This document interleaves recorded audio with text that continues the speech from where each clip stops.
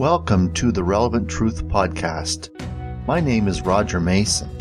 This podcast is dedicated to examining biblical truth. The Bible is overflowing with relevant truth useful in our everyday lives. Thus the title, Relevant Truth. The Bible was relevant to those that first heard it through the apostles and prophets. It is also timeless truth, which means it is relevant for us today in the 21st century. It is my hope that through this podcast, you will be both encouraged and challenged as we look at the Bible together. In today's podcast, we want to look at the parable of the Good Samaritan in Luke chapter 10. The Samaritan showed compassion to a helpless man on the road while others ignored him and passed him by. Our actions often reveal our heart, and in this story, that is true. So let's look at Luke chapter 10, verses 25 to 37, reading in the ESV, the English Standard Version. As we look at this portion of Scripture, notice the 5 questions in these verses. Also, I'd like you to notice the actions of the Good Samaritan found in these verses.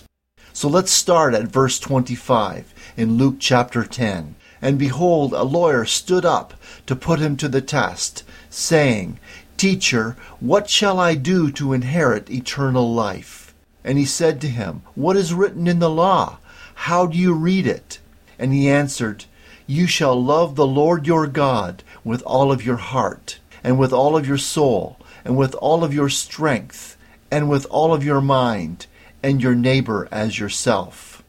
And he said to him, You have answered correctly. Do this, and you will live. But he, desiring to justify himself, said to Jesus, Who is my neighbor? Jesus replied, A man was going down from Jerusalem to Jericho, and he fell among robbers, who stripped him and beat him and departed, leaving him half dead. Now by chance a priest was going down the road, and when he saw him, he passed by on the other side. So likewise a Levite, when he came to the place and saw him, passed by on the other side. But a Samaritan, as he journeyed, came to where he was, and when he saw him, he had compassion. And he went to him and bound up his wounds, pouring on oil and wine. And he set him on his own animal, and brought him to an inn, and took care of him. And the next day he took out 2 denarii, and gave them to the innkeeper, saying, Take care of him, and whatever more you spend, I will repay you when I come back. Which of these 3 do you think proved to be a neighbor to the man who fell among the robbers? And he said, The one who showed him mercy. And Jesus said to him, You go and do likewise. A lawyer, an expert in the law of Moses, approached Jesus with the question, What must I do to inherit eternal life? This was the same question that was asked by the rich young ruler in Luke chapter 18. The question was not a sincere inquiry. Verse 25 tells us that the lawyer was testing him. A lawyer stood up to put him to the test. What must I do to inherit eternal life? Jesus answered this question with 2 questions of his own. He said to him, What is written in the law? How do you read it? That's verse 26. Jesus was making this expert in the law go back to the law to find his answer. The lawyer answered the question by quoting from Deuteronomy 6, verse 5, and Leviticus 19 and verse 18. And he answered, You shall love the Lord your God with all of your heart, and with all of your soul, and with all of your strength, and with all of your mind. That's Deuteronomy 6. And your neighbor as yourself. That's Leviticus 19. This man had a clear grasp of the law's key requirements. We should love God supremely and love our fellow man to keep the law's requirements. Jesus affirmed that if a man does this, he will live. You have answered correctly. Do this and you will live. That's verse 28. He was also aware that he fell short of fulfilling these requirements. Here lay the real difficulty. Knowing something and doing it are two very different things. The fact is that we can't be justified by the law. Paul said, "A man is not justified by the works of the law, but through faith in Jesus Christ, not by the works of the law, because by the works of the law shall no flesh be justified." That's Galatians 2 and verse 16. There are three ways he could have reacted to the demands of the law. He could have acknowledged that he was a sinner and appealed to God for mercy. He could have concentrated on things that he did well and overlook where he had failed to live up to the law. Or thirdly, he could have weakened the law's requirements by reinterpreting them in a way that enabled him to live up to lower standards. It's this third option that the lawyer took. That is the reason that he asked the question, "Who is my neighbor?" in verse 29. The Bible says he tried to justify himself. That is, to defend himself against the implications of the words of Jesus. Do this and you will live. Live up to the law's demands and you will live. If this man was honest with himself, he should have responded by saying, "How can I do this? I'm not able to do this. It is impossible to do this. I need help to live this way." But this was not his response. Instead, he put up a front that he was a righteous man who was completely capable of doing what the law demanded of him. He was lying to himself to believe that he could fulfill the law of God. We call this self-righteousness. I can live a life of righteousness. The Bible says, "But he, desiring to justify himself, said to Jesus, 'And who is my neighbor?'" He was trying to move the focus off of himself by asking the question, "Who is my neighbor?" This was an attempt to get himself out of difficulty by asking Jesus to define what the law means when it talks about my neighbor. What does my neighbor mean? Who is my neighbor? The Jews defined a neighbor in a very narrow way. They drew their definition from Leviticus 19, verses 15 to 18. "You shall do no injustice in court. You shall not be partial to the poor or defer to the great, but in righteousness shall you judge your neighbor. You shall not go around as a slanderer among your people. You shall not stand up against the life of your neighbor. I am the Lord. You shall not hate your brother in your heart, but you shall reason frankly with your neighbor, lest you incur sin because of him. You shall not take vengeance or bear a grudge against the son of your own people, but you shall love your neighbor as yourself. I am the Lord."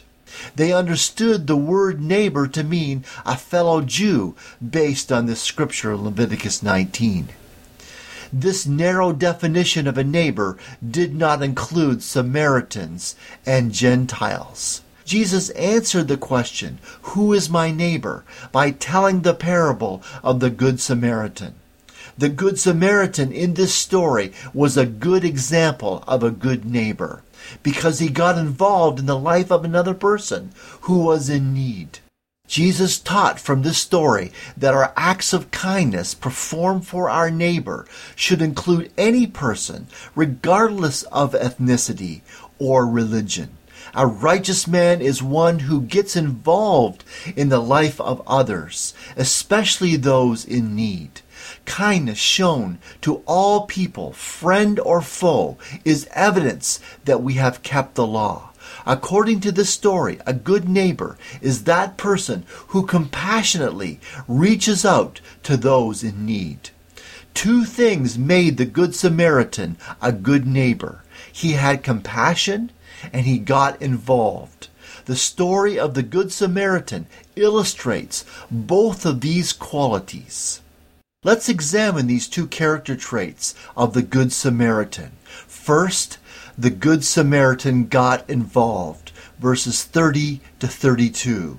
The Samaritan got involved in contrast to the priest and the Levite who passed by the dying man on the other side of the road. The man was going down from Jerusalem to Jericho, and he fell among robbers who stripped him and beat him and departed, leaving him half dead.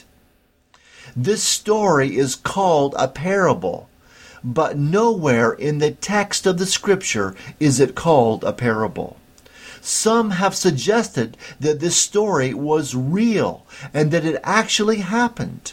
A man was going down from Jerusalem to Jericho, and he fell among robbers, who stripped him and beat him and departed, leaving him half dead.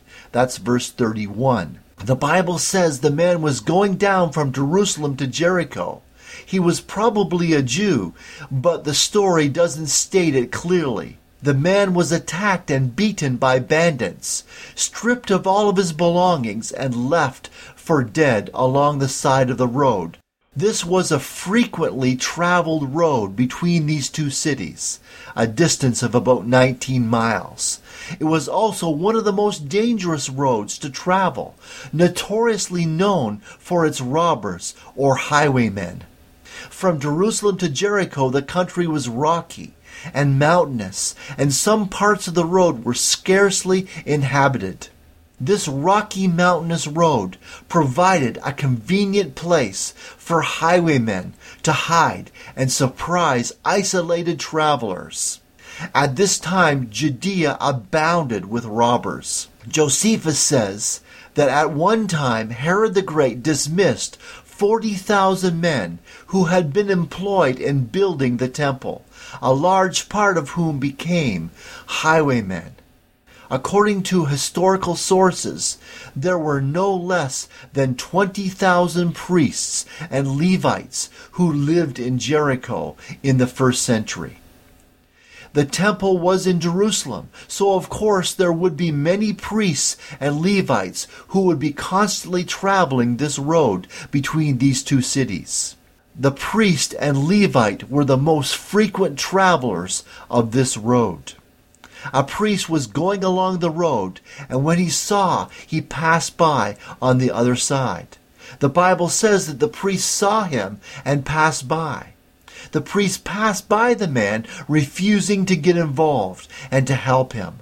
Likewise, a Levite, when he arrived at the place, came and looked and passed by on the other side. That's Luke 10, verse 32.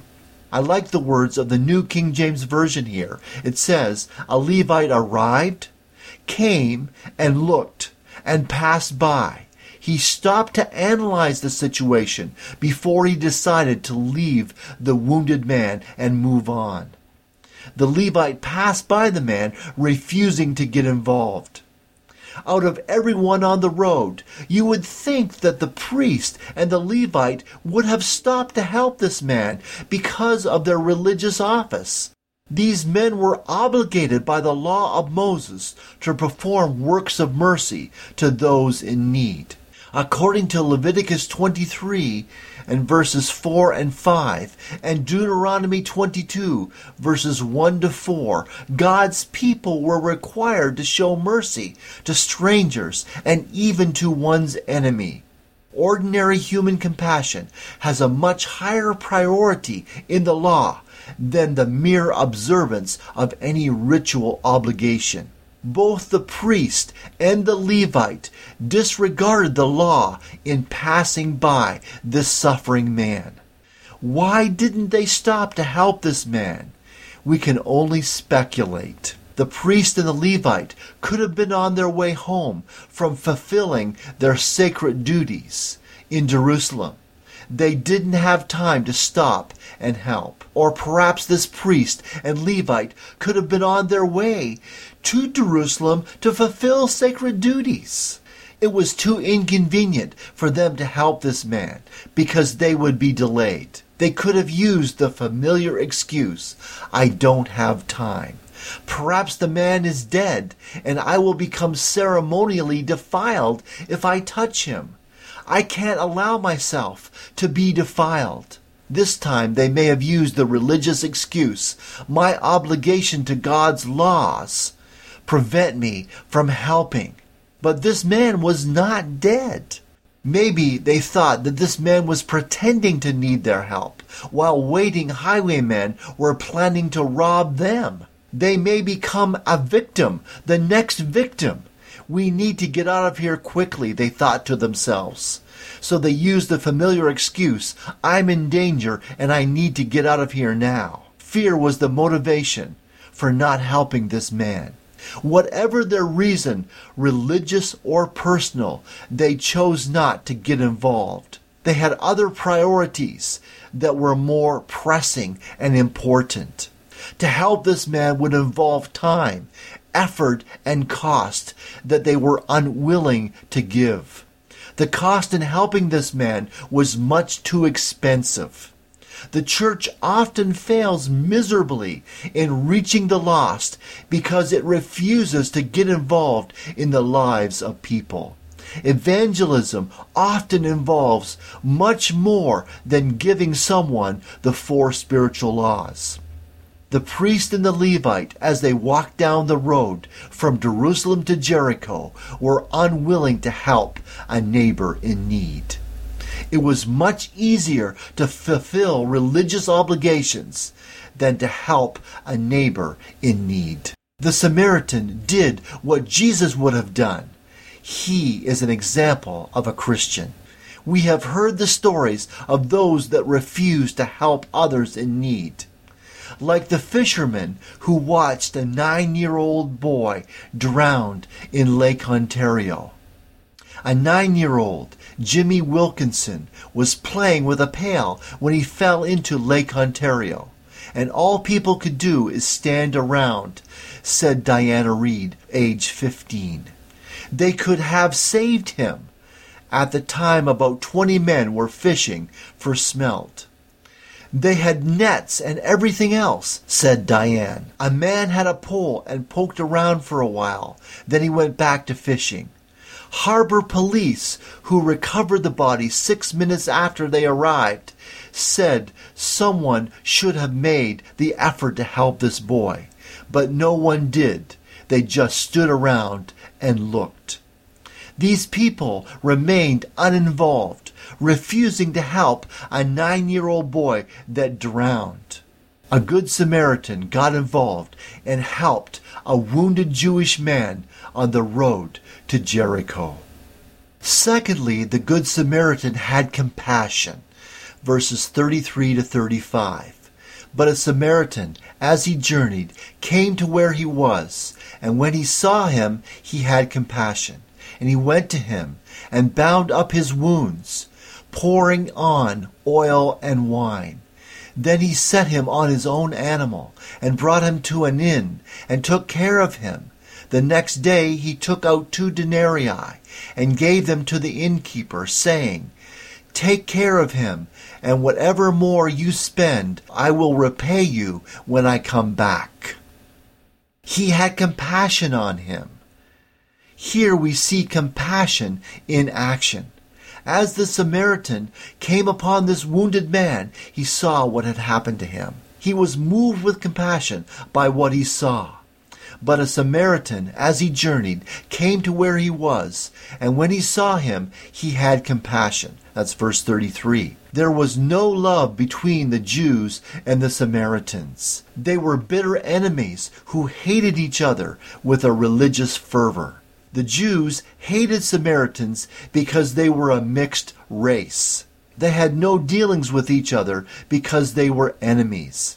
In John 4, when Jesus talks about the Samaritan woman at the well, John adds the small notation in John 4 and verse 9, "For the Jews have no dealings with the Samaritans." It was this fact which rendered the conduct of the Samaritan so striking.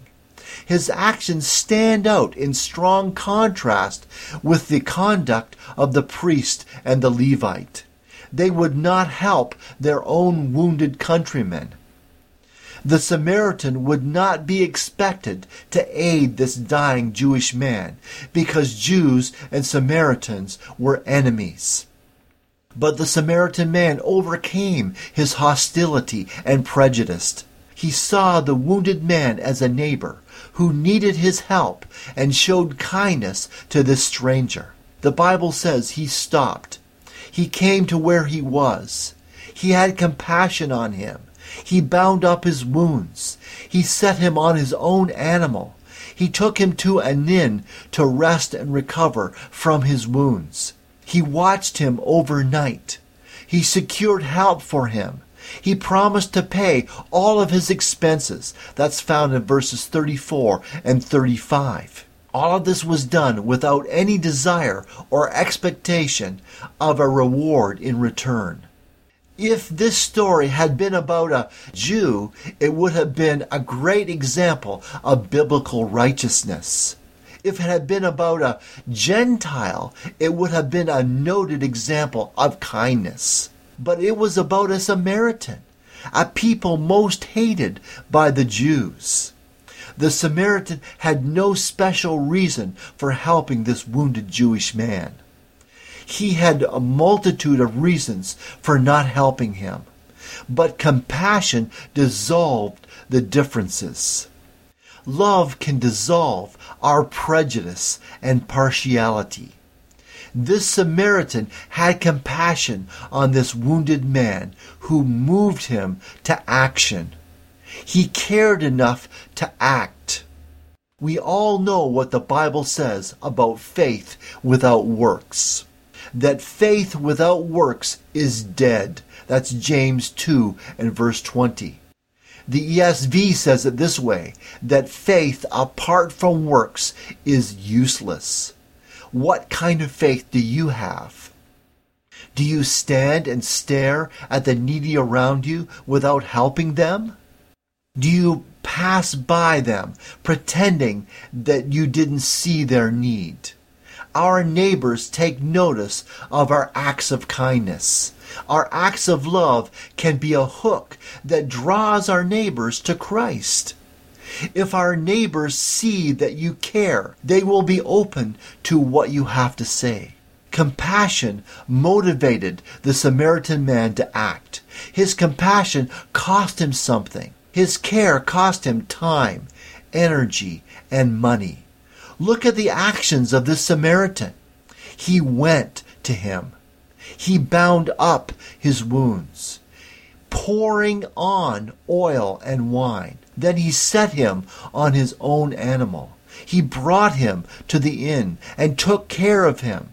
The next day he took out 2 denarii and gave them to the innkeeper, saying, "Take care of him, and whatever more you spend, I will repay you when I come back." That's Luke 10, verses 34 and 35. 2 denarii is the equal to 2 days' wages, enough for several days' support. There is very little recorded about what this Samaritan said. Take care of him, and whatever more you spend, I will repay you when I come back. That's verse 35. Our compassion should be translated into something that we do, not just what we say. The story is told about D.L. Moody, who asked singer Ira Sankey to meet him at 6 o'clock one evening at a certain street corner. When Sankey arrived, Mr. Moody put him on a box and asked him to sing. It was not long before a crowd gathered. Moody spoke briefly, inviting the crowd to follow him to a nearby opera house. Before long, the auditorium was filled. The evangelist preached the gospel to the spiritually hungry people. When the delegates of the convention started to arrive, Moody stopped preaching and said, "Now we must close, as the brethren of the convention wish to come and to discuss the question, how to reach the masses." We can discuss compassion. We can preach compassion. We can teach compassion. We can even discuss compassion. But if we want to change our world, the most powerful thing that we can do is act in compassion. Our actions often speak louder than our words. Gregory the Great said this, and I quote, "He who gives outward things gives something external to himself, but he who imparts compassion and tears gives him something from his very self." Unquote. Our acts of compassion are an extension of our soul. The Good Samaritan got involved in helping the wounded Jewish man by the side of the road. He had compassion on this wounded Jewish man. After Jesus told the story of the Good Samaritan, he asked a question: which of these three do you think proved to be the neighbor to the man who fell among the robbers? Verse 36. In asking this question, Jesus was requiring the lawyer to make a judgment about the actions of these men. The lawyer was constrained to admit what he would have normally denied. He was compelled to acknowledge that a Samaritan had shown kindness, the kindness of a neighbor, while the priest and the Levite had not. Notice his answer to the question that Jesus asked.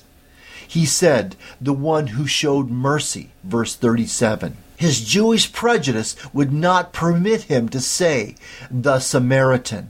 Instead, he said, "the one who showed him mercy." There are those who profess to be a good neighbor, but they do little or nothing to reach out and help the needy. This story teaches that a good neighbor is the one who meets the needs of those who are needy.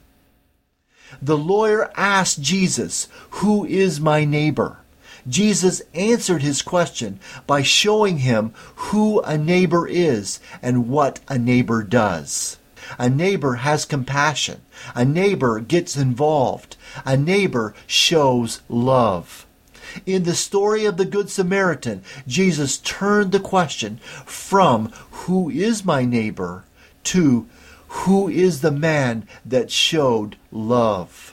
Jesus concluded the story by telling the lawyer, "You go and do likewise." This is God's word to us. To be a good neighbor to those around us who are in need, we must go and do likewise. Join us in 2 weeks for our next episode of Relevant Truth. Never miss an episode of the podcast by subscribing on iTunes. If you like this podcast, why not rate and review the podcast on iTunes? There is a website you could visit, relevanttruthpodcast.com, where you can find an archive of all of these messages and also book recommendations. You can contact me at rockrevmason79@gmail.com or at the Facebook page, Relevant Truth Podcast. The music used in this podcast was produced by my son, Brent Mason. Thanks for listening.